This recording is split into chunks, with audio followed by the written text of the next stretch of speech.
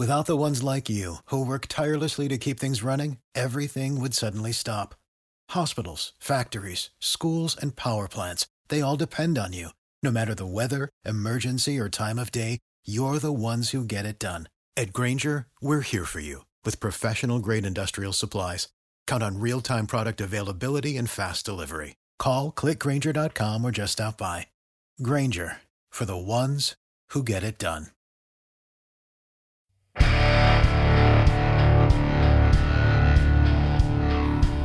Hello, ladies and gentlemen. This is Tim Off, welcoming everybody to the dinner table. I'd like to welcome my special guest for today to dinner, which I'll start in no particular order. I'll start with John, who's otherwise known as the Blanc. He co-runs Monthly Mayhem and has 100% in games such as Mario and Rabbids Kingdom Battle, Mario Odyssey, and Yoshi's Crafted World. Yeah, wow. What is that research? Yeah. I mean, I mostly run Monthly Mayhem, I would say, but yeah, no, that was fairly accurate. And speaking of co-hosting and co-running the Monthly Mayhem, we have Drew, who's not only the co-host of Monthly Mayhem, or co-runs Monthly Mayhem with John, but he also is a co-host for the Disney Guys Uncensored, which is an excellent podcast, I must say, that I love listening to, especially to live vicariously through these guys for the Disney stuff that I don't get to do. And speaking of Disney Guys Uncensored, we have another co-host from there, which is what Jason. What podcast is this? Right. They're taking over. No, but again, you guys, I love your show. I love listening to you guys, and especially the history you guys dig up and share with your audience, as well as when you do visit the parks, you share what you do there. So, like I said, I get to live vicariously through you guys. Also, we have Nick. He's currently our Nindad's chief reviewer as of late. He's been killing it with the reviews lately. And just thanks so much, Nick, for helping us catch up on a lot of those things that we just can't all do at once. So much appreciated. No problem. And just in Nick case, Nick is the only one here who hasn't been on the Disney Guys, by the way. oh, That's true. There's good reason for that. I'd have little to add, I think. Don't we all? So with that, let's jump right into the appetizers before we get into the main dish. And today's appetizer is the question, what did you get for Christmas that you'd like to share, that you'd like to talk about, that you're just so giddy about? Drew, why don't you go ahead and lead us off? I got this super cool shirt that who didn't see it. It's kind of like the retro NES Zelda shirt. More importantly, I got a new game to dig into, Witcher 3, which I've probably sunk maybe, I don't know, 8 hours into it so far. Definitely cool. I can see all the hype and the talk about it. Definitely not a game to play around the kids. That's for sure. Right. But no, it's one of those games. Obviously, it's a few years old, but it definitely draws you in. Every single person you talk to is voice acting, which is amazing. There's nobody that's not voice acted, and they don't let you like skip ahead because they are voice acting it. It's a fun game. I'm not gonna say too much again because I'm only 8 hours in, but 8 hours isn't too bad. No, it's not too bad. Although but for that game, it's just scratching the surface. Scratching it. It's just the prologue or something, or pre-show. Pretty much. But I don't need to get too much into it. It's a fun game. Everyone kind of knows what it's about, and it's kind of what I'm excited to dive into probably for the next 2 months. I'd say, really. Nice. Cool. Anything else that stuck out? Or is it just nothing crazy. We don't do too much for each other as far as gifts. It's all about the kids nowadays, right? Once you have the kids, True. It's like that's where all the presents go. So Very nothing true. too crazy. How about you, Nick? Yeah, so, well, I know this is just audio only, but the headphones on my head, those were, I was pretty excited to get those, asked for those, Arctis 3, Bluetooth. So I got those. I was pretty excited about that. And then I also got the sweet purple and orange Joy-Cons. So those are my two Those are nice accessory things They're the that I best got. colors. Nick, Yeah. we're headphone twins. There you go. Well, yeah. Or I think we're triplets, actually. Triplets. Yep. Yeah. That's nowadays it's called a thruple. Arctis threesome. Yeah. Awkward. Nice. John, how about you? Yeah, usually every year I like to get some kind of gadget. This year there just wasn't a gadget. I thought about a PSVR. I didn't ask for it. But yeah, I got Yooka-Laylee and the Impossible Lair. That's a game that I am already playing. And you beat it I got already, some- right? no. I'm going to beat it pretty quick because I do love it and I find myself to be a little addicted. I got, my wife got me, because she's a big fan, Untitled Goose Game swag. I'm just going to hold it up to the camera here, but it's a set of stickers Oh, nice. from Untitled Goose Game. I mean, And then, of course, honk, honk, honk. Where are you going to put those stickers at? I don't know. I might put them on my laptop. They're stickers I definitely don't want to lose, so I'm not going to waste them. Gotcha. Yeah. I also got a Untitled Goose Game shirt, which is just awesome. And, that's cool. And then I used some of my Christmas money. I got The Witcher 3 as well. It was actually on sale. Perfect. I'm glad I didn't get it for Christmas. And I had some Amazon money, and I didn't want it to get lost, so I bought the stretchers. Which I was kind of waiting for it to go on sale because I wasn't sure about it. But I was like, let me give Nintendo. It's a first-party Nintendo game. So I was like, let me give them my full money. If I'm going to give anybody my full money, it's Nintendo. Of So we course. played that today. The kids really liked it. I thought it was pretty good. So got some good games to play. Sweet. And Jason? So, the game that I got that really I'm looking forward to sinking time into is Jedi Fallen Order. I'm excited about it because I was a huge fan of the Dark Forces series back in the late 90s, which was Dark Forces 2 Jedi Knight, then Jedi Outcast, and Jedi Academy. But it puts you in the shoes of a Jedi just after Order 66 was put into place. And you're going around trying to find your way and hide while still trying to accomplish what you can. And it really does make you feel like you are a Jedi, and it's a lot of fun to play. And I'm looking forward to sinking a bunch of hours into it. Yeah, I've got that one too. I've mentioned that on the podcast that I've been putting some time into that. And it's been a lot of time for me. Unfortunately, I don't get as much time as some people do, which would be nice. But when I do get to play, I spend a lot of time between that and Luigi's Mansion 3. So, Yeah. so those are two I games got to I've been finish playing. Luigi's Mansion myself. I'm only on floor 10. Nice. better Yeah. get going. Yeah. Going. I'm still I behind got to that floor too. 10, and then Pokemon came in. I started on that one. And I got Pokemon. Speaking of Christmas gifts, I got Pokemon for Christmas. I got Pokemon Shield. The rest of the family, that was our family gift. And the kids already started tearing into it. My wife and I still are a little bit behind, so we have to start getting into it. The goal is to hopefully have family raids when we get into it. So Right. it'll be kind of interesting to see if that happens. It's a great game. So Absolutely. excellent. So, and just to remind everybody, anybody who's listening, especially any other Patreons members, if you want to join our dinner table conversations, we try to do this once a month. This is the second one we've done. So if you ever want to join, always just send a message in our Discord or DM me on Twitter, and we'll make sure and get you invited in the next one. I hope these guys are having fun, and you can too. You can enjoy the appetizers and dinner and the dessert maybe later too. So Call ahead to make sure we know how much food to cook. that's right, exactly. That's how it is. Take out. All right. So now that we've done the appetizer, let's move on to the main course, the main dish. And then after we're done with the main dish, we'll talk about the side dishes that you guys brought. First up, the main dish, which is the topic of the night. What game defined the decade for you and or for the industry? So I asked you guys this ahead of time, so hopefully you guys had enough time to think about it. And you could have answered one or two of those or both. So, Nick, why don't you start us off, if you Sure. don't mind? Well, I DM'd you both. I think for the industry, kind of this decade was the battle royale genre, and that really I think is one of the defining things of in the video game industry in this decade. For me personally, it's Breath of the Wild, Maybe not for the reason you would think, because I had kind of fallen out of gaming with the Wii U, and I know as many of us or a lot of people's story is. And I was going to pick up Breath of the Wild on the Wii U and just call it a day and maybe play it. I didn't really have any interest in playing the Switch at the time. I kind of just wrote it off.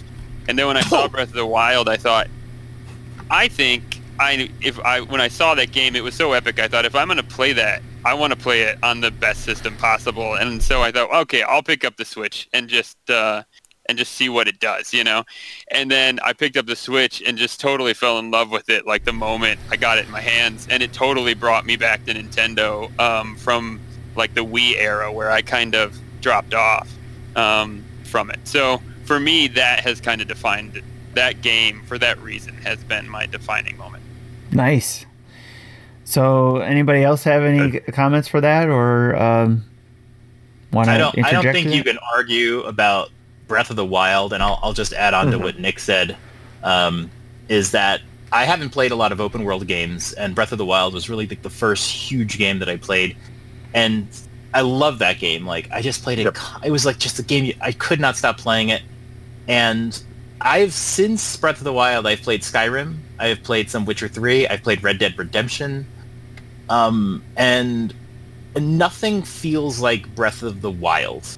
Like, it's so open, and the Zelda games before that, especially Skyward Sword, were so handholdy. And the thing that makes Breath of the Wild so amazing is how little it holds your hand. You just start off, you just go. And everything's so open, and you can always see everything. And like I said, I've been playing Witcher 3, and one thing I notice is how constricted the view is. And it's a big, big world, but you don't see it all at once. At least I haven't seen it yet. And games like Skyrim are more open too, but you just can't traverse the mountains like you can in Breath of the Wild. Red Dead Redemption, I felt, was very sparse. There's not a lot to do in between all the towns. There's not a lot to discover. Everyone always has different opinions on that, but that's how I feel. Mm-hmm. But man, Breath of the Wild is just amazing. The way the music is just so quiet and just so perfect. It really is. It's an industry changer. Yeah, for me, it was definitely one of those things where, like you said, it didn't hold you, and I think that was the biggest complaint.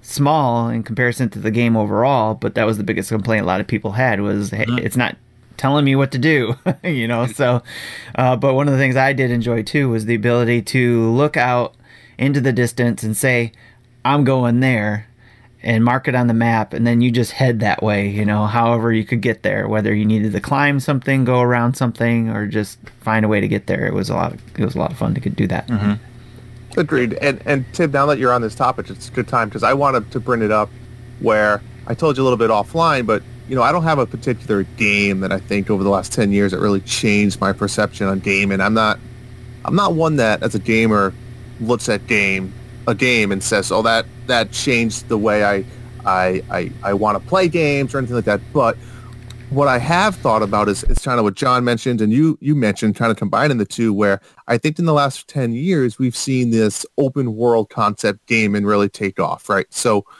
you think about, if you're a PC gamer at all, you had these MMOs that go back forever, and it was something that was always on the PC, right? The consoles couldn't handle that. And now we're finding out that we have these consoles that are pretty much almost as powerful as a PC, if not stronger, certain ones, right? That it's game changing in the way where you said it earlier, time is valuable, right? So you throw a game out there like Breath of the Wild, like Witcher 3, like Skyrim, which are all 100-hour games to hundreds of hours, where we've all posted our, hours per 2019, and yeah, that's half or a third of some of our time. So when you look at 12 months span, it's like, do I have time to play 3 games this year? Right? If I played those 3 games in 2019, that's it. I'm done. Right? So like when you were a kid. it's hard when you want to you see these games, you're like, those are awesome, I want to try that, but I don't have the time to do that, right? I mentioned it earlier, The Witcher 3 has voice acting, and John and I talked about this as well, is it's like a movie with cinematography. You know, you do this in Breath of the Wild, you do it in Witcher 3, I did it in Dragon Quest. I'm more into it as a story being told than me playing a video game. You get wrapped into a story, which I don't think video games ever did that before, right? Video games are more, let me push the buttons, let me platform, let me jump around, let me do my thing. Now it's different. It's telling stories. They're costing as much as movies to be made, if not more. I think the industry has just changed where it is this massive games, and how do we control that, right? So where do these people like us that go to work every day, we come home, we don't have the ability to play multiple times a day, how do we fit these games mixed in with all these other games that we love? Never mind multiple consoles. I don't know about Nick. I know you other three guys all play outside Nintendo. I'm a Nintendo only guy. That's all I have time for. I'm with you. I'm Nintendo only, and I would have loved to pick up the PS4 bundle that they had going on this Christmas, but man, I would have never been able to play it. So I'm with you. Yeah. You know, it's crazy, but these games, and to the Breath of the Wild point, Breath of the Wild does a great job at what it is. It's a Nintendo game, and like you said, you can get to point A to point B. But I think some of these other games are on a whole new level, and it's not good or bad. It's just different, right? With the interaction with other characters and all these side quests and things like that. Like I said, literally hundreds of hours into one video game. We talk about our money, right? Value per video game. I always judge it by value per hour, right? Which we always say it could be funny or whatnot, right? You have a 60-hour game for $60, you get $1 an hour, right? But you look at that concept, and it's like, crap, I could buy one game that lasts me 3 months, or I could buy one game that lasts me 15 hours. So, you know, you got to sometimes make those decisions, which is tough. But for me, it's not one particular game. It's the game development of these massive open world games that just kind of suck you in. Yeah. And to your point, too, about the time versus dollar type ratio, I know there's been a lot of talk about that type of concept for some people. Break it down that way. Some people don't. For me, it's more like 15 hours for me seems like 60 hours, you know, sometimes, because it's like that 15 hours is spread over. Like if I go to how long to beat.com to find out how long that game is going to be. Yeah, it's a howlongtobeat.com. It's actually a thing. Yeah. So sometimes I'll go on there to get some information to find out how long is this going to, you know, on average is this going to take to beat the main game or the story. And if I see 15 hours, you know, to some that might be a short game. For me, that's like, okay, I can find an hour or two here and there, and that'll be a couple weeks for me if I did it every day, you know. So yeah. So it just depends on how that's spread out, and it seems like for me, it's like I always wonder how in the world do some people complete these games in like a couple days, where it seems like it's a short game. For me, it's over 2 weeks, but then it's like people finish it in 2 days. I take 2 weeks, and it's like, how do they do that? They don't have jobs, Tim. They don't have jobs. So, but yeah, I guess I'm going off on a tangent. But yeah, but that's a good one. Nick, for the Breath of the Wild and the Battle Royale. So do you play any Battle Royale games? Can't hear you, Nick. I can hear you. I can hear you fine, Nick. Okay. Oh, now I can hear you. Okay. All right. I don't play any Battle Royale. Well, I brought Kirby Clash, which is somewhat of a battle, which is like a boss battler game. So I do play some things like that. But the Battle Royale thing is another thing to add to what Drew was saying about these long-term games that take tons of hours. Most of these Battle Royale games are never-ending games, right? So you throw that into the mix this decade with also these single-player 200-300-hour games that you can play. And so, yeah, you're right, Drew, that developers are really just trying to find out how can we keep you in our game the longest amount of time possible. And it's almost like, I get it. We just talked about the dollar value, but I almost don't want it. You know, I hate to say it, but I want myself a really good 20-hour game. Like Luigi's Mansion was kind of perfect. That's it. Give me the extras and the collectibles if I want, but for a 50 hours or 70 hours just to be the main storyline it's a big commitment, right? Drew, aren't you playing Dauntless right now? Well, we'll talk about that in a little bit, John. But Do we still have a good two-person guild, Drew? Has anybody else joined that Undead guild yet? You know, I think that might be Fraud. it. See, because that's the problem, man. Nobody can commit, right? And now that I have Witcher 3, will I even go back to it? Yeah, I mean, I will, but Yeah. it's funny. I'm one of those guys. I like to play one game at a time, and it might be a bad habit, but I like to get wrapped To into one concentrate on thing that, right? until I finish it. Yeah. Whether it's a 10-hour game or a 100-hour game. I like to do that too. I'd like to bring something else here. I know the Epic games have sort of taken over, and when the big games come out, they become the big story. But to me, in terms of the industry, game of the decade, I'll tell you, I'm a fan of I don't know what you'd call them, time scaling games that where you can beat them, roll credits in maybe about 10 hours or so. But you can play for 20 hours, 40 hours, depending on what your goals are. Hey, Sam. Hello. Hey, welcome to the dinner table. Sorry, I'm late. I got sucked into last-minute board game stuff, and I had to finish it. No problem. You just missed the appetizer, so Okay. we're just There's talking. plenty to eat. Yeah, there's plenty to eat. We're just starting on the main dish, so we're just talking about the games that define the decade for you and or the industry, and that's what John was just getting into there. Cool. So yeah, like a game that scales in time. Like I love a game where you can roll credits in 10 to 15 hours, but maybe you can complete a little bit more, and maybe that takes you 30 hours. And a game that has really hard goals or achievements and things like that, or DLC that comes later, especially if it's free. And then by the end of it, you've spent 60, 70 hours in, but you don't feel like you had to. It's not like a game where, maybe like The Witcher 3, where to get through it is going to take you 60 hours, where you'll look at how long to beat, and you go, 60 hours, and you're immediately like, oh. So now every time you accomplish something in the game early on, you're just like, what's the point? You're right, and then it's a 4 hours. It's a turn off, right, John? And I was just saying it to you. You start a game like Witcher 3, you're investing a long time, where I just told you this. I have to now learn the controllers. I have to learn how to craft. I have to learn how to do potions. I have to learn the battle system.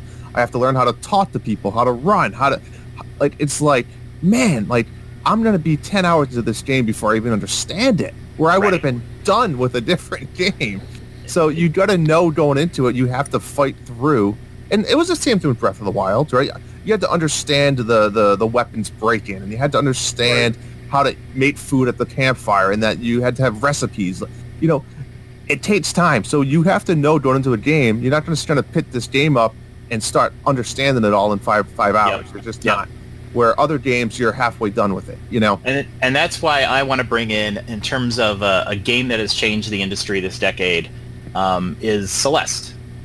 And I'm going to say Celeste for a couple of reasons. One, it has shown what an indie game can do now. We've had indie games before. The 360 really kind of introduced them into the console world. But Celeste competed for a Game of the Year award with huge games. And it was crazy to see the Game Awards and see all these big AAA multi-million-dollar titles. And then here's Celeste, literally from a company called Matt Makes Games. And it was about 5 people that made the games, and he's now since changed the name of the company. But it was literally a guy, I was following the guy on Twitter for a year as he's posting updates, sitting in his room working on this game. But what makes Celeste so amazing is that it kind of broke the mold on what an indie game can be. And Celeste is a game where you can beat the game in 15, 20 hours. It's a hard platformer. And they have an assist mode to make it easier. But what makes Celeste so incredible is it's done perfectly. It's executed perfectly by an indie developer. And it is a game that has amazing kind of retro graphics. It's sort of perfected it. And the storyline to this game, if you've never played this game, is so wonderful. There is a story. It's a game like Super Meat Boy, but Super Meat Boy never had a good story. Celeste has an amazing story. I mean, there's points in that where you are just laughing. There's characters that are just incredible. But then, I can't tell you how many times during the game I cried. I would cry sometimes just hearing Madeline, who's the main character, talk. Because they use kind of a Simlish language, but they really tweaked the the notes on her voice. Like when she was sad, you could hear it. When she was happy, you could hear it. Even the chat bubbles, sometimes the characters would come out of their chat bubbles. It was just an incredible game. It was divided into 7 chapters, and by the end, if you beat that game, especially if you didn't do any assists, when you beat that game, I don't know if anybody here has beaten that game. I'm sure somebody has. Yeah. You feel, I mean, the feeling you feel when you finally beat that game, like lifting a bear off your shoulders. Like, wow, like I got to the top of this freaking mountain. That game was so hard and so satisfying. And then when you are done, getting all the strawberries, you can go back and try to collect them all, get different endings. Then you can go back and try to get golden strawberries, which to me were insane. But like, it is amazing what an indie game can do now. And now we've seen indie games like Cuphead, if you want to call that an indie game. Untitled Goose Game was absolutely incredible. And the game that's winning Disco Elysium or whatever, it's winning a lot of awards this year. So we're seeing every year now where indie games are competing for the best game of the year. And I think Celeste sort of kind of brought that in. And yeah, for that, I'm going to say that's the industry changer of the decade. Nice. Anybody wanted to second that? Yeah, I second that. I also would just like to say, I think Celeste, I don't know if it was the first one to do it, but maybe the first one I played, where the story was so important to them, they were okay to do those assist modes. Kind of like what Nintendo does with just making things easier. You don't see that a lot in indie games. And for me, that might have been one of the first indie games that I can think of offhand that did that. That was like, we just want you to play this. It's okay, we'll give you some help if you need it. And the assist mode was incredible there, because the first time you enable it, you actually get a screen of text that says, this game has been tuned the way the developer intended for it. If by using assist mode, you are breaking how it was intended to be used. But go ahead, but let it be known, this is not how we wanted the game to be, but here you go, because we know that some people just need it. My wife. And I agree, John. It wasn't... So for me, I enjoyed Celeste, but and to your point with the indie stuff, I 100% agree where... For me, that game really was so good because of the story and visual, right? The gameplay itself was okay. It was nothing special to me. But to your point, it shows that the indie guys can compete with those type of things to attract it. I think the bigger question here, John, is how many golden strawberries did you get? 1. I did the first chapter. That was it. I think people are insane for going for that. Well, let me re-ask the question then. Mole, Sam, how many golden strawberries did you get? I don't remember. It's been a while since I played the game. I know I never did any of the B-sides. So I was definitely trying for it at the beginning, and I think that might be one of the reasons I didn't like the game as much, because they do become that's too much. Yeah, I just went to enjoy it. I didn't really... And for anyone who doesn't know, the golden strawberries, basically we start a chapter, and a chapter is broken up into a lot of different levels. They all connect. It's not like Super Meat Boy where it's like one level is like on its own. And what happens when you want to collect the golden strawberries is you say, I'm going for the golden strawberries. And so when you start off, there's a golden strawberry sitting next to you. You grab it, and then you have to go all the way through the chapter, all of the levels, without dying. If you die one time, they send you back to the beginning, and you have to go through it again. So basically, you have to get through a chapter without dying. And I can't even describe to you how impossible that is for most worlds.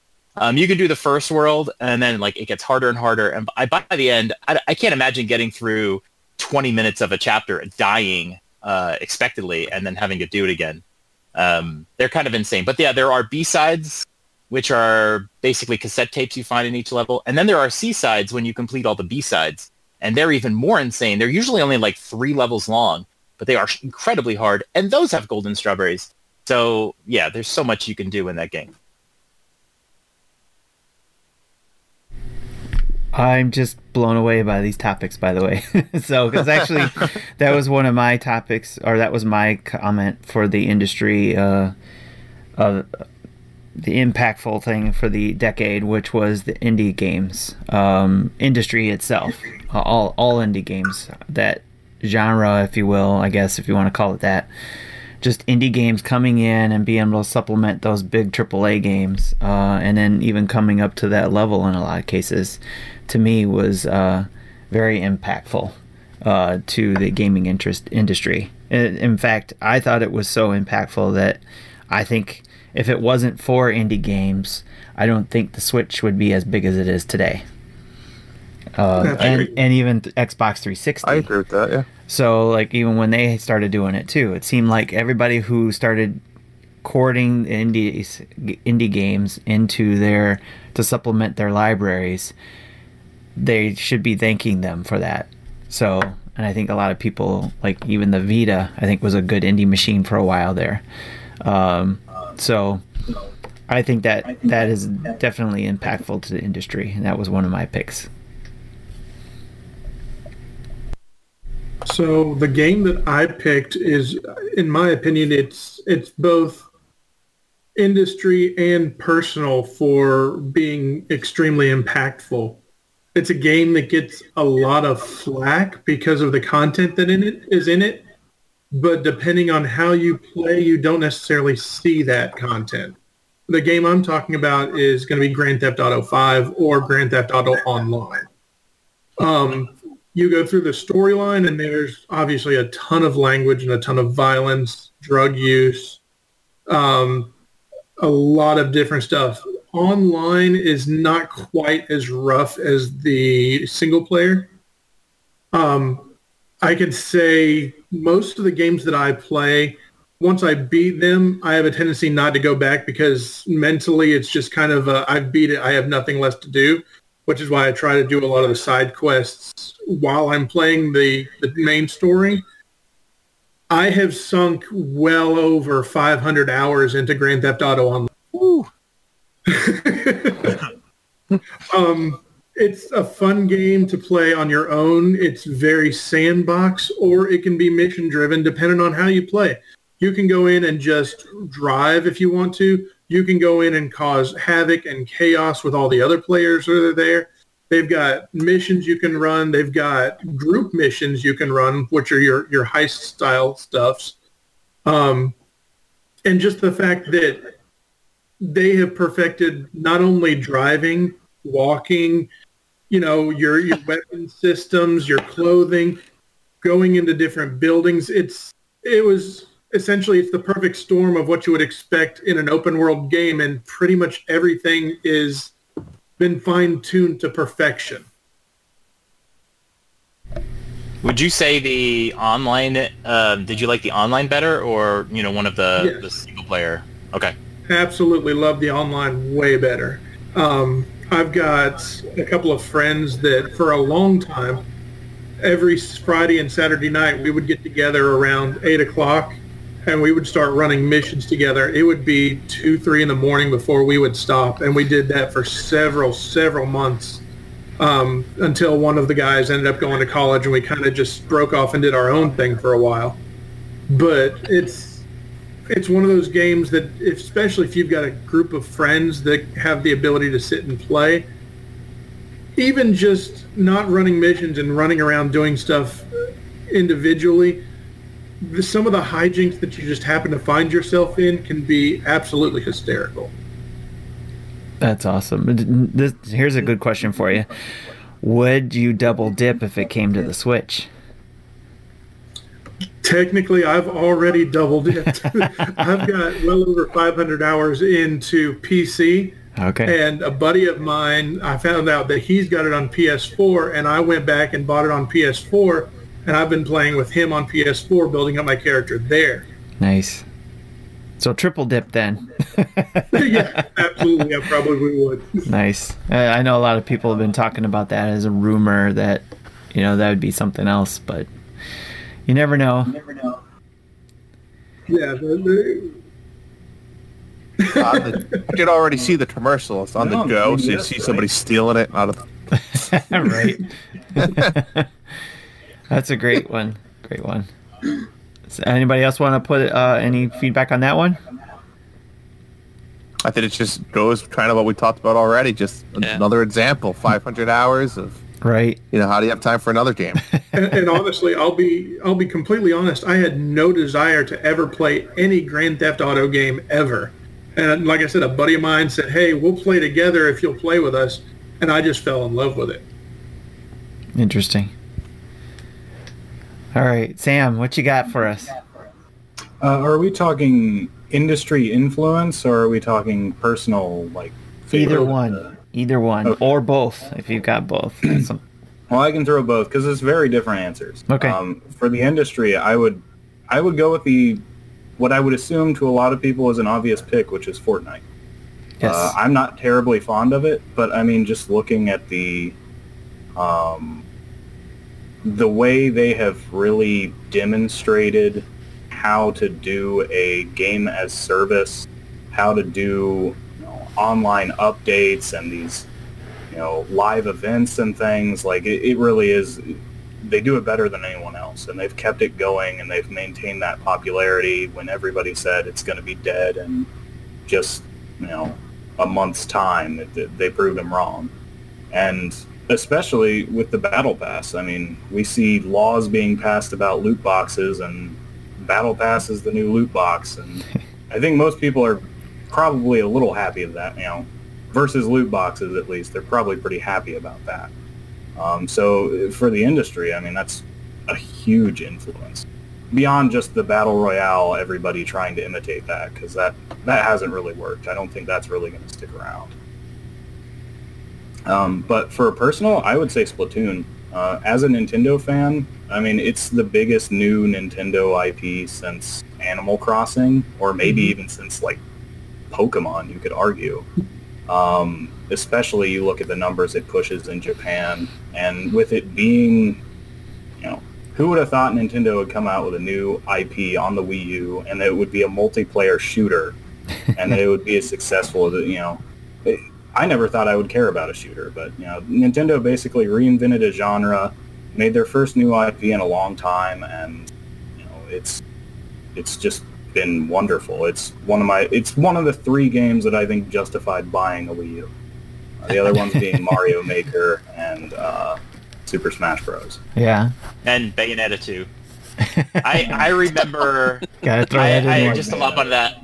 I remember the first trailer for that one, and it was like they had the song going. It was like blah blah blah, and it ends with like splat blah blah blah blah tune, And I remember watching that ad over and over and over with my son as we counted down the days till that game came out. We were so excited for it. And yeah, that game never disappointed. That's you're right. I mean, Splatoon. And like with that trailer, like it's the only time I can remember seeing something that was 100% new, and not even really 100, not all the way knowing even what it was, but knowing that I liked it. Because usually, anything else, I'm really skeptical. I'm like, oh, that's probably not going to work in actual gameplay. That's probably going to be broken, or people are going to find ways to abuse these mechanics, or I'm always usually really skeptical of new innovative things because it usually never works the way you want it to. But Splatoon, I was like, I want this. So the other side of that coin could be ARMS then, right? Well, ARMS is basically the same thing. It just wasn't as successful. Right. And I did think about ARMS as a runner-up. I love ARMS. So do I. It did not get the fair shake that it deserved, and I really hope we get an ARMS sequel. The game has a lot more problems. I think they need to fine-tune it a little bit, and it also, in terms of Switch, lived in Splatoon 2's shadow as soon as Splatoon 2 came out. Yeah, that's probably what I think it was came the out like a problem. month later. Yeah, it had a month. And then I think Nintendo was a little worried about like how ARMS would play, and obviously they wanted to get Splatoon out as quickly as they and could. it ARMS is feels incredible. rushed because I don't think they wanted to delay it past Splatoon. Because it feels less like they did the Splatoon thing with bringing extra content, and it feels like they just kind of got it out there and then released the rest of the content they needed after. Because it didn't really have as long a tail on it, and the game felt pretty thin at launch. It felt like a complete game by the end, but yeah. I still have hope for ARMS. I want to see a sequel. Even ARMS 2. So, to summarize, ARMS is the game of the decade, according to Sam. Yeah. Close. It was close. Excellent conversation, guys, and we can certainly always continue these, and hopefully it'll spark some conversation in our Discord channels as well. So I hope anybody who's listening would like to continue that conversation do that. So, with that being said, we got about 20 minutes left. I like to try to keep our, dinner meeting short. So, or within an hour, and because we already have, the Nintendo Dad show that usually runs 2 hours, even though yesterday didn't. It was only an hour and 15 minutes, so that was something. So we can make up for it, Tim. We can make up for that one, right? So I want my money back. So now it's your guys' turn to share your dishes that you guys brought. So with that being said, John, let's start with yours. You have, well, go ahead and talk about your side dish there. So, I wanted to talk about a game that people don't really talk about. I think coming to the Switch as a port, it got a little overshadowed. I think this is the best value Switch game on the planet.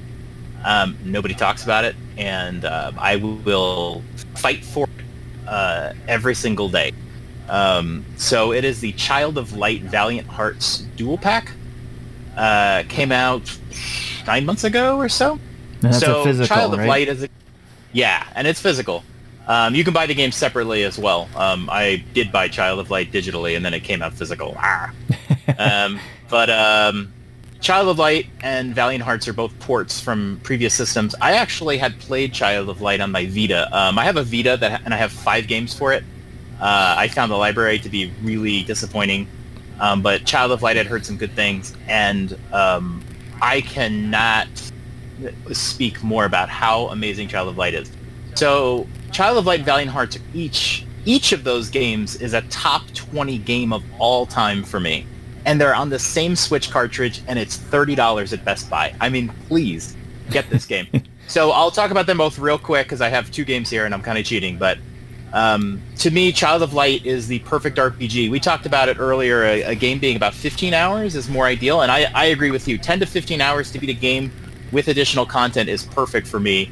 Child of Light is that. It's an RPG. It's about 12 to 15 hours or so.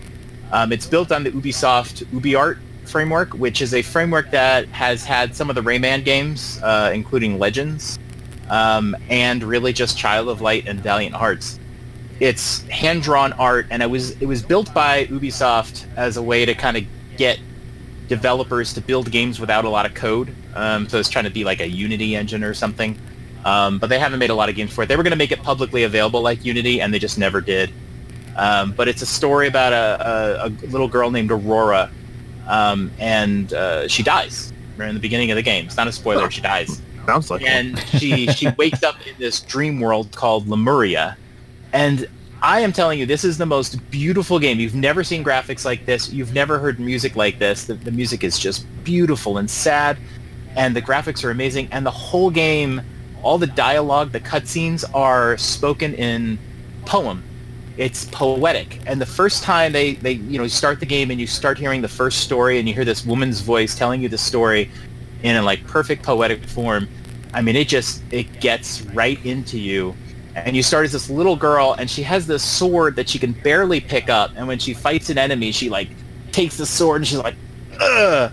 And then she holds it, like when she wins, she kind of holds it and she can like barely get it over her head. But then you watch her character evolve over time, and she meets these friends, and they all speak in poem, and it's just amazing. It has a great battle system. If you've ever played Undertale, like when you battle somebody, it's not just like a straight battle, it's almost like a game. And this game has like a timeline, and you see all the characters and their little avatars run across the timeline. And then it hits a point where it hits this red point where you can then decide what move you want to do. But then the timeline goes a little bit further, and if during that time you get hit, you're like be sent back. And if you're fighting an enemy and they get into that timeline, into that red part, and you hit them, then they'll lose their turn. So it's very strategic. It's very fun. It's not a long game. Absolutely, if you haven't played this game, my God, play it. It's amazing. And then you get another game, which is one of my favorite games of all time, and it came out of nowhere. I just decided to play it because I love Child of Light so much. And I was like, let me get Valiant Hearts. I didn't even know what it was. Valiant Hearts is a story/puzzle game. It's about World War I. It actually is almost like a documentary of World War I. There's like parts of this game where they explain to you how tanks were made. Like, I learned how tanks were made and what they were used for and stuff like that. Wow.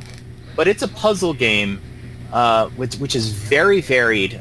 You are like in trenches and whatever, and you have to do things like, set the bomb in this trench, and you have to figure out your way through the tunnels and all that. And you get this like dog friend who helps you.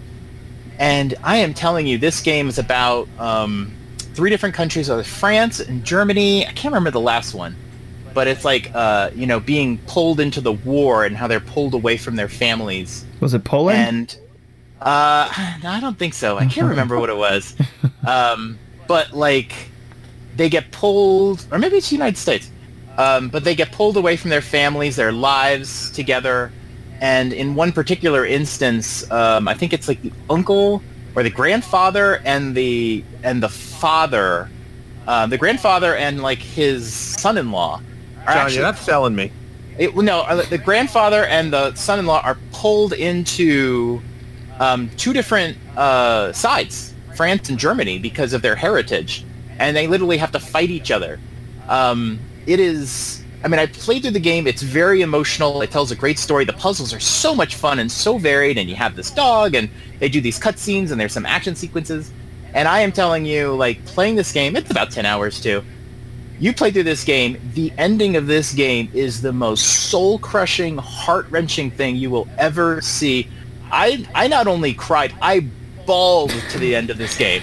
I bawled out loud. My family could hear me. It was so crushing. You ugly cried? It was probably an ugly cry. But I am telling you, this game is amazing. Nobody talks about it. Absolutely incredible game. And to buy this 2-pack is just the biggest no-brainer in history. You'll absolutely love both games. They're just so beautifully done. Ubisoft, hats off to you. You're amazing. So there you go. 25 hours and you'll play 2 of the best games you'll ever play in your life. Nice. Done. And when you sent me that on what you were going to be talking about, you reminded me of that because I saw it at Best Buy and I immediately put it on my to buy list. So yeah. Oh, it's totally worth it. It's incredible. Nice. All right. Next up, Drew. All right, so I wanted to talk about a game we kind of mentioned already, Dauntless. I know you guys talked a little bit on the show, but I wanted a little bit more because it's a pretty cool game where if you don't know what it is, think of Monster Hunter, where you're hunting very, very large monsters where a battle could take up to 10 to 20 minutes, and combine that idea with Fortnite, let's say, where you team up with other people. So it starts, you have the central hub town where you can, you have your blacksmith, you got potions that you can brew, weapons you can upgrade and buy, armor pieces you can upgrade and buy, and they all have different stats and whatnot. And you do have the battle pass concept like you do in Fortnite, where you can, for $5. I do like their battle pass. I don't know what Fortnite is, but it's 90 days, which is kind of nice. Gives you a nice lengthy time to do it. So you party up with up to teams of 4. So it's kind of cool where you're not really competing against each other. You're really on the same team, and you're going out to fight behemoth or a monster essentially. But what I really like about it is there's a lot of strategy where, depending on who you go fight, you want to make sure you have certain types of weapons and armor, right? So if you're fighting, for example, a fire monster, you want ice weapons and fire armor, right? But what's really cool is you start to learn the different monsters, and there's a ton of them. But it's almost like Punch-Out, if I had to compare it to something, where you can learn the patterns and you can learn weaknesses. Kind of like the first time you guys ever punched Bald Bull in the stomach and he squeezed over and fell. It's the same concept where if you're fighting a fire monster and he has like this fire sack that he sprays out fire on his arm, if you use a hammer, you can go if you hit it enough times, you can kind of break it, and then they can't throw fire at you. So there's these little things where also, if they're same concept as Bullet Bill, if they're charging at you, you can actually, instead of dodging it, if you hit them directly in the head, they'll actually stagger and fall over. So it's cool where you can learn the different monsters and different concepts of them and kind of find their weaknesses. So it's not just a hack and slash. Hack and slash isn't going to get anywhere. You will die. But it's a fun, unique game with a different type of concept. It's straight where you can just kind of log in, automatically join a team, and go fight for a few minutes. And if you guys are playing, Nick, right, we have a little guild out there. So come join the Nintendo Dads, I think is our name, guild, and you can be part of it. That's awesome. It's a fun, unique game. It's free to play, which is nice.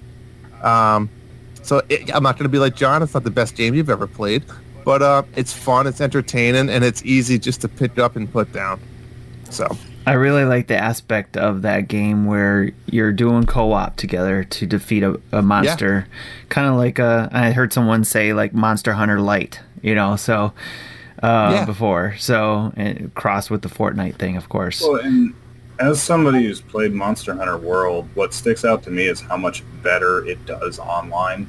It's so much easier to find a group. That's good to hear.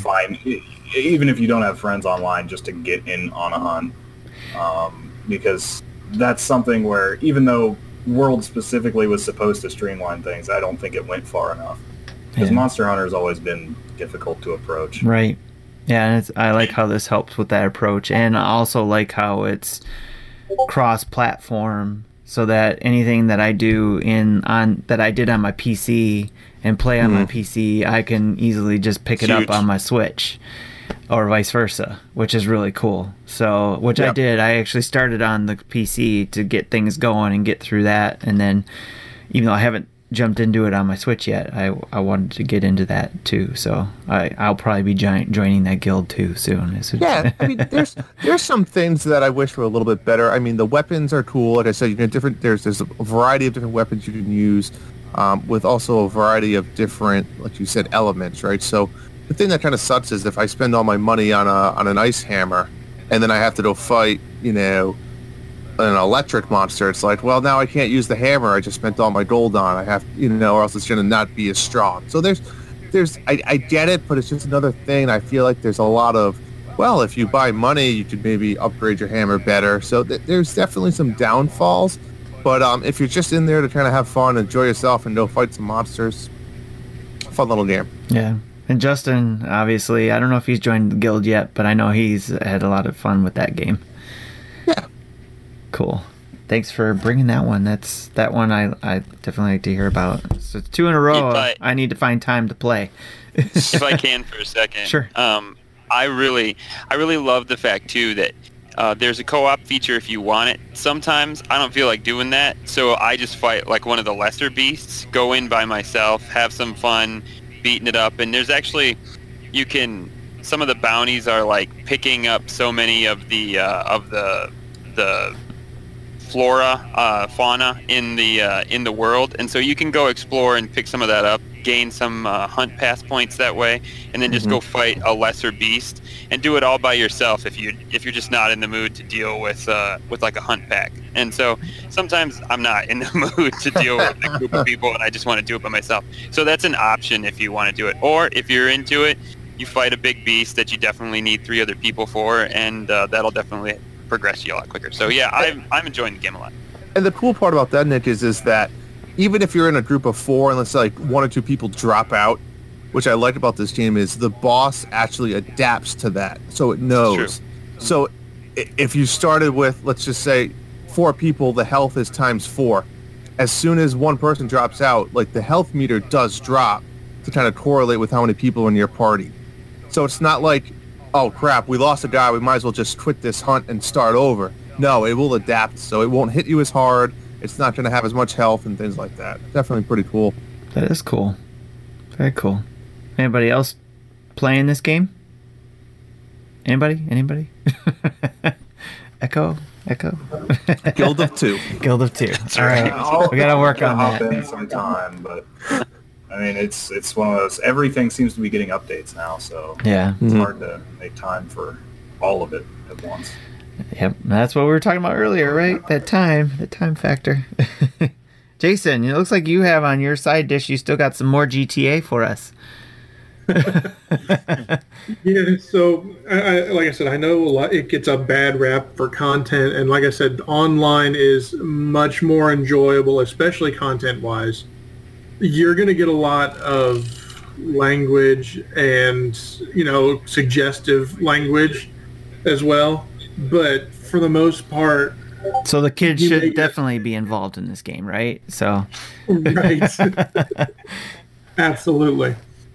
But like I said, I mentioned earlier that you've got different heists, which is like your co-op missions. There's mainly, as of right now, 4 or 5 different heists that you can run. Typically, you're required to have at least 4 people in each of those heists. But there's, like I said, there's also missions you can run on your own, or they did start implementing in some of the newer DLCs, which they've constantly got DLCs coming out, that some of the missions can be run just 1 or 2 people as opposed to requiring to have 4 people in each of the heists.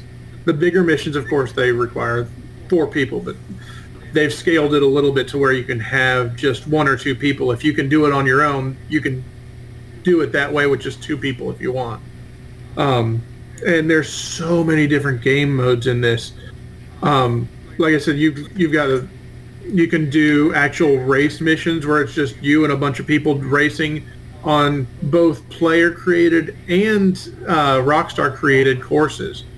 And it can be pretty much anywhere within the world. Some of them go underwater. They've got a myriad of different vehicles you can purchase, as well as different ones. It's crazy, some of the levels that players have created and how they pretty much match up to your Rockstar created race courses. It's crazy, some of the people out there, the courses they can come up with.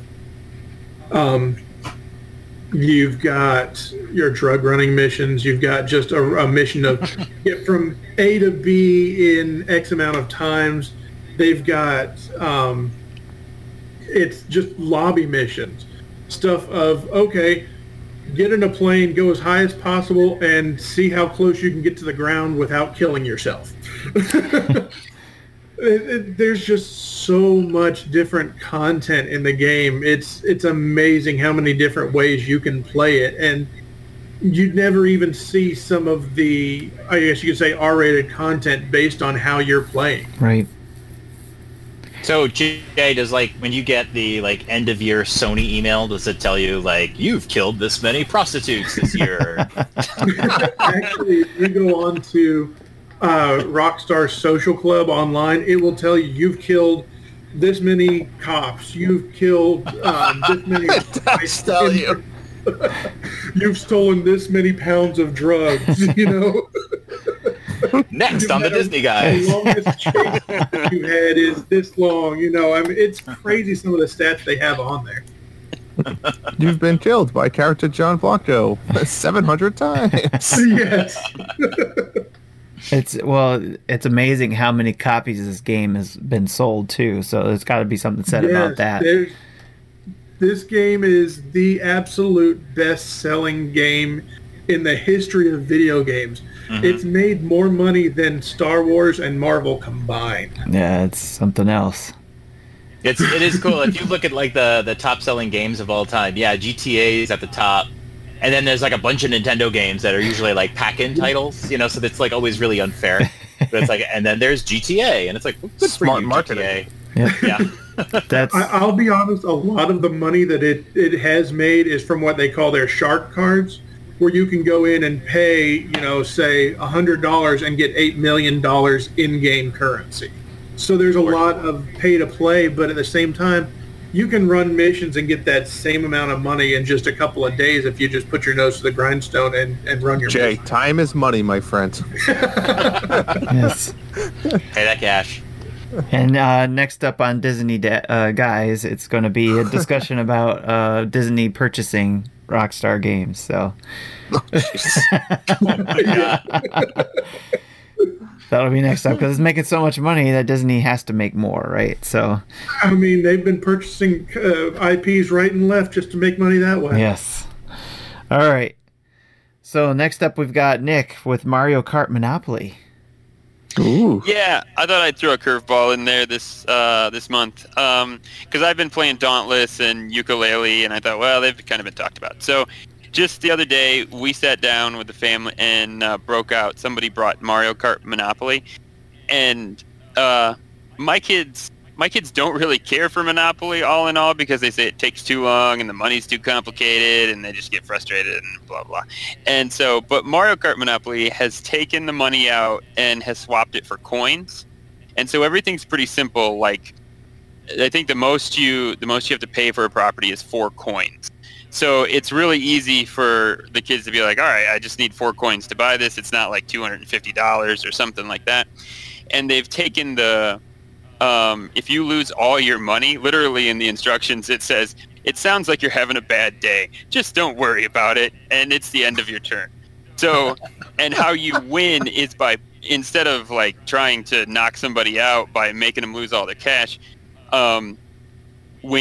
when everybody has gone, well, not everybody, but when you pass go 8 times, it doesn't have to be you particularly, but out of the 4 players, once go is passed 8 times, each time you pass it, you trigger a race, and you win the race by rolling the die, and whoever gets the highest roll wins that race, and it's worth so many points and so many coins, and there's all kinds of different things. And so once you pass it 8 times, the game is over. So it's a much quicker version of Monopoly 2. I think it only took about an hour, and we were kind of learning the directions a little bit, so you could probably cut a little bit of time off of that as well. So you pass it 8 times, and then once you're done, you just count the points, and all your properties are worth points. However many coins you have, those are worth points, and how many races you've won is worth points. And whoever has the most points wins. And I just noticed that my kids absolutely, they loved it. They were like, oh, they got it. They understood it. It wasn't taking a long time. Nobody was like, I'm out of money and now I'm sad. It was just like, it just worked. It works really well. When I sat down, I just thought it was going to be Monopoly with like Mario Kart parts. But they have, they've really moved stuff around to make it fun. And it seems like they've done the Nintendo thing to make it easier for kids.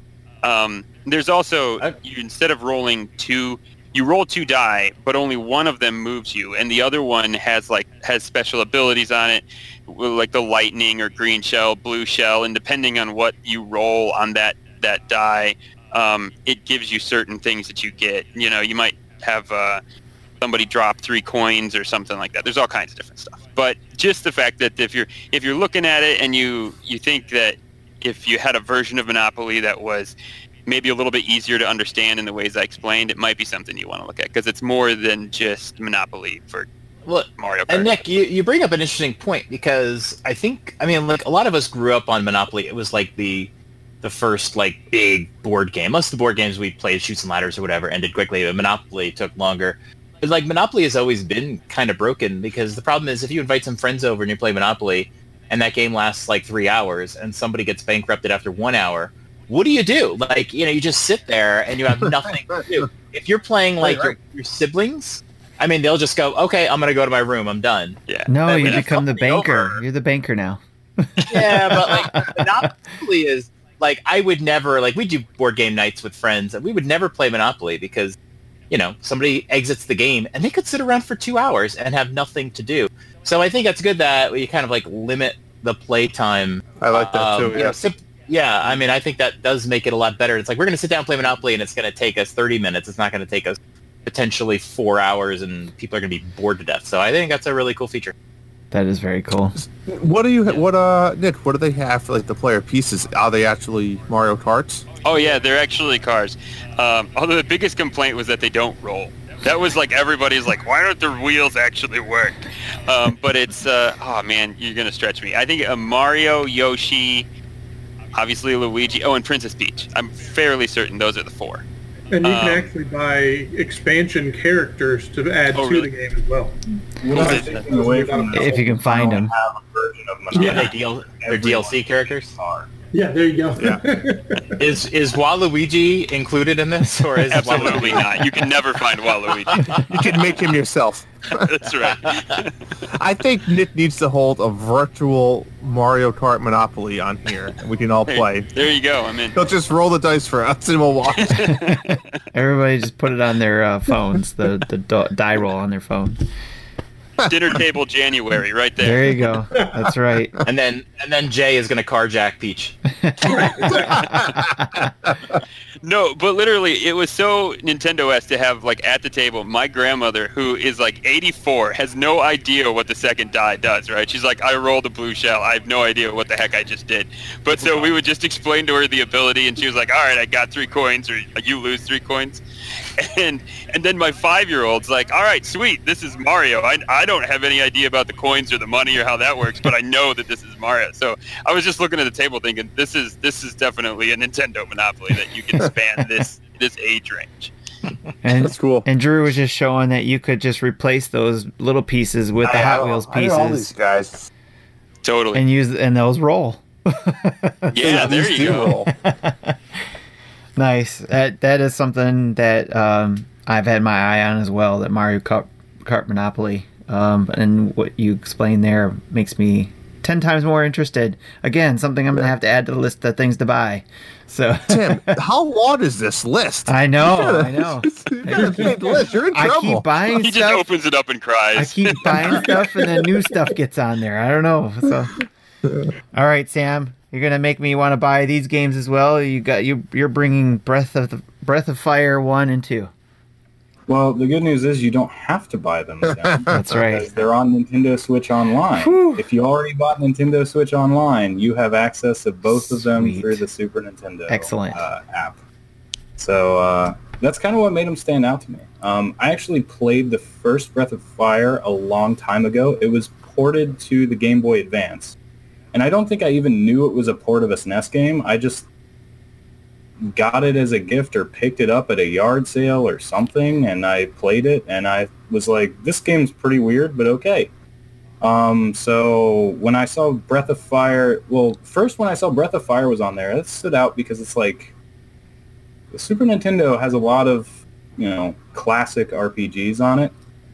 Chrono Trigger, Final Fantasy, Super Mario RPG, Earthbound.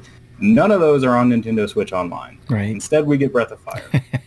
And that's not topping the list for anybody, but it's on the list.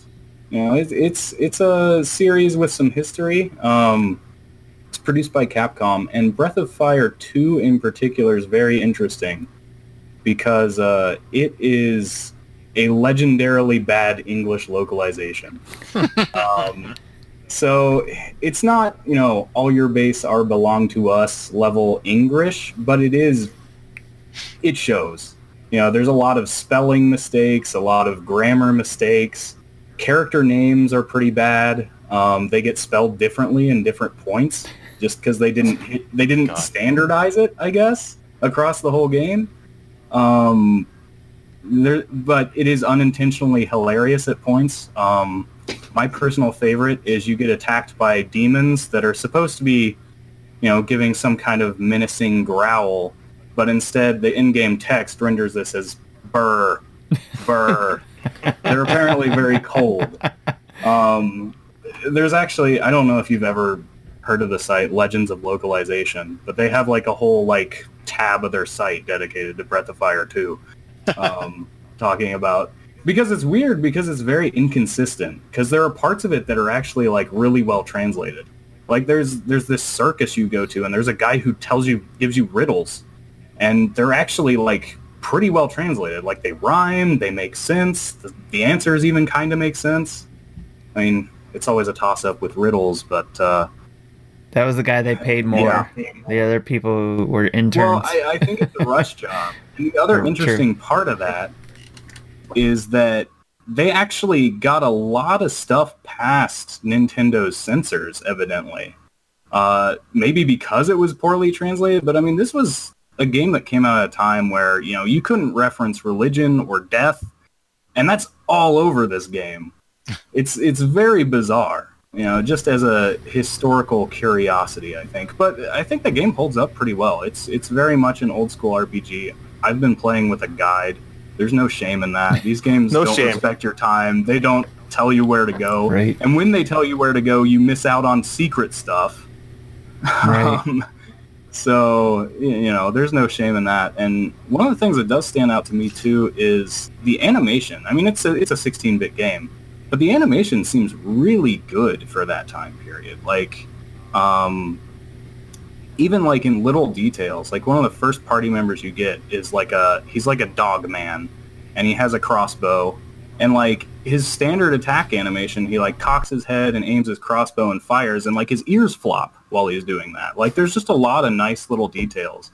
One of my favorites is that the merchants, every time you close out a shop menu, the little merchant like pulls out, I'm not sure if he's supposed to be counting coins. I mean, it's a small sprite. He's either like counting the coins or he's like pulling out a little slide rule or something.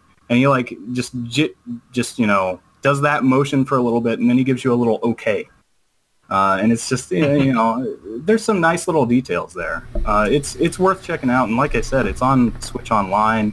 If you've played the other great SNES RPGs, or if all you have access to for the Super Nintendo library is that app, then it's worth checking out.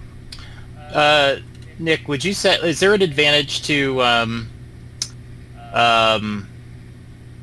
you playing it on like having the rewind features and stuff like that?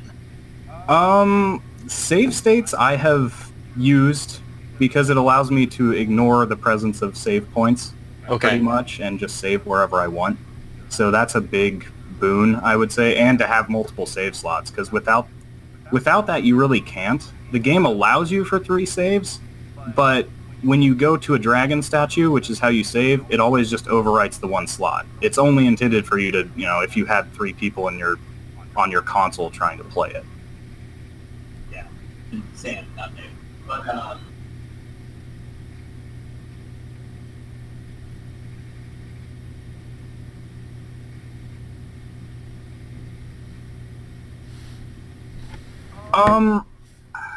I think it's better than the original SNES. One thing that I do miss from the Game Boy Advance port is that it had a run button that was not in the original, and that is not here. So that's a little sad. I mean, I think the Nintendo Online as a whole, John, is comfort when you pull out the old NES. It's like, oh man, please don't freeze. I'm an hour in. Yeah. I think that alone is worth it for me. Yeah, that's why I don't play my NES anymore. I don't have that much problem as much on the Super Nintendo, but yeah, I've gone away from cartridges. I do find like, and obviously Drew and I run Monthly Mayhem, and we don't really run contests in the Virtual Console much anymore, because now that you're competing for gift cards, people can cheat, and so even if you didn't want to cheat, when other people can, when it was for Pride, there was no point. But now it's like, whoa, there's like $15 on the line here. I'm going to cheat like crazy. So, but when you're playing a game for yourself, Breath of the Fire, like I wonder if like there's this temptation to just constantly rewind, and what that takes away from the game, or if it helps you, because there's got to be some games where that doesn't help you. Kind of like, John, you were the only one to ever beat Ghosts and Goblins. Wonder if you did a little rewind feature there. Well, he just dropped off. Oh, where'd he go? He's like, what was that question? He's like, turns on to me. What was that question? One thing I wanted to bring up, too, with the translation, that is only Breath of Fire 2.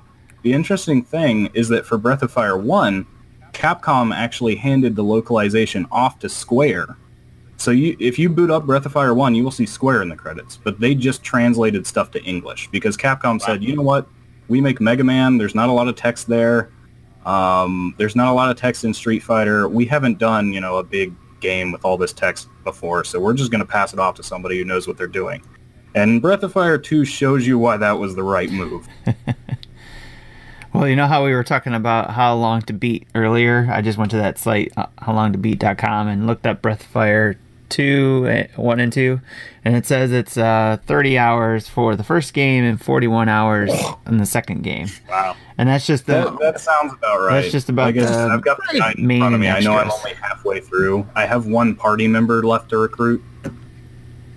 nice. I don't just think befriended any a Super whale, so Nintendo I can games- cross oceans now. I don't think any Super Nintendo games went longer than that. Yeah. It was definitely getting your money's worth there, especially being free on Nintendo Online stuff, right? Wow. SNES. Free with membership. Free with membership, yes. All right. Great stuff as always, guys. Thanks for bringing those side dishes. They tasted great. Thank you for sharing. So with that, we've actually gone a little bit over the hour I try to limit the dinner time to.